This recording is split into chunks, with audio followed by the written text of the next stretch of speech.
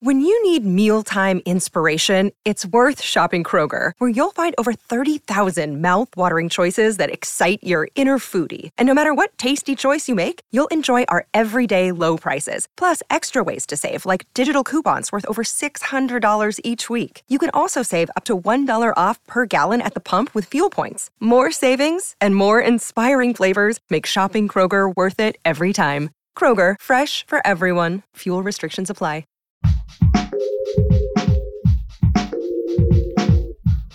What if you could become a better person, not by working harder, but by taking one small step a day?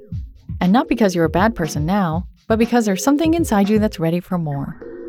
How to Be a Better Person gives you one tiny step a day you can take to be the person you want to be. My mission?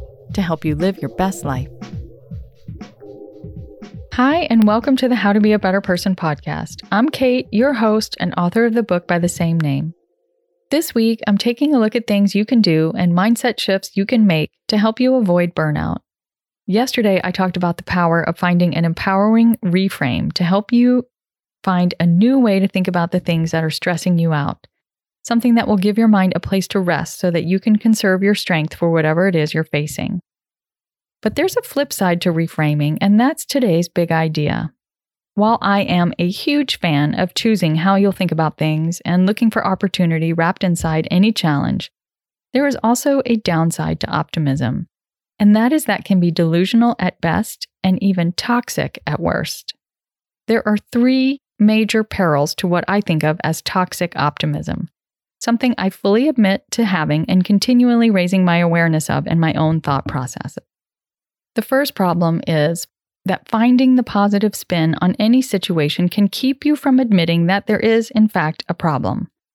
Now, sometimes we can make problems where there are none, and a little benign neglect can prevent that from happening. But we always want to look a fact plain in the face. Reframes shouldn't be, everything is totally great, when clearly they are not totally great. Your reframe should still reflect reality. It might be better to say, "This is a tough time, but I'll get through it," because it acknowledges the bad and highlights the good. The second major peril of toxic optimism is that it can fall into the realm of what's known as bright-siding, which is a form of gaslighting. I read a great quote in an article about what bright-siding is on sheknows.com. I'm going to read it, but there's a 4-letter word alert. It's telling someone who is being force-fed a shit sandwich that they should appreciate the free lunch. You know, as much as I love reframes, you really mostly want to keep them to yourself, or else you run the risk of bright-siding or giving unsolicited advice, which I know comes from an honorable place but makes the other person feel like a problem to be fixed or too dumb to figure it out on their own. That's why one of my least favorite phrases is, "You know what you should do?" Ugh, shiver me timbers.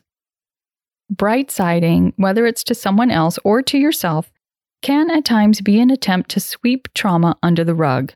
It's like politicians sending hopes and prayers after yet another mass shooting, but not doing anything to pass a universal background check law. Oh, did I just get political there? You don't want to invalidate anyone's trauma, including your own. And the third problem with toxic optimism is that it can minimize something that is very real and very pervasive, like racism or sexism. These things persist because they exist in the shadows, and trying to wave a magic wand over them just gives them power. Ultimately, a reframe is something that should make it easier for you to bear the burden of whatever's presenting itself and not sweep it under the rug. I shared in yesterday's episode that I reframed my 1.5 years of at times debilitating back pain as a beneficial reorganization of my pelvis. Doing so helped me feel not like a victim of pain just for pain's sake, and it helped me think of what I could do to benefit that reorganization.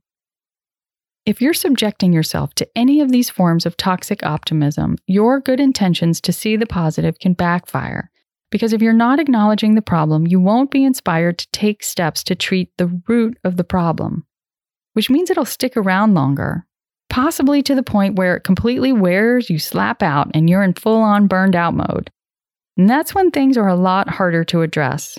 So keep your head up, but your eyes and heart open to what's really going on.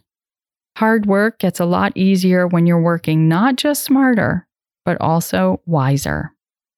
Your tiny assignment for the day is to keep your ears perked up for anything you might say to yourself or hear someone else say to you that falls into this toxic optimism category. That's it. Just listen for it. Just raise your awareness of it, because you can't change a habit you don't know you have. I hope you'll come back next week when I'm sharing 5 strategies for healing burnout. Take care and have a great weekend. Thanks for listening to How to Be a Better Person. Our theme song is Left for Deadish by Junior85. The podcast is mixed by Sound Advice Strategies. If you liked what you heard in this episode, share it with someone you think would like it too. Your voice matters. Also, How to Be a Better Person has an official newsletter that sends the past 7 episodes, a sneak peek of the week ahead, and one well-chosen meme to your inbox every Saturday morning. Sign up at beabetterpersonpodcast.com and click on Get Podcast News. I also love to hear from listeners. I love it. Send me an email by clicking on the Contact Kate button at beabetterpersonpodcast.com. Tweet me at Kate Han, Katehan, or find me on Instagram at Kate Hanley Author. I look forward to connecting with you.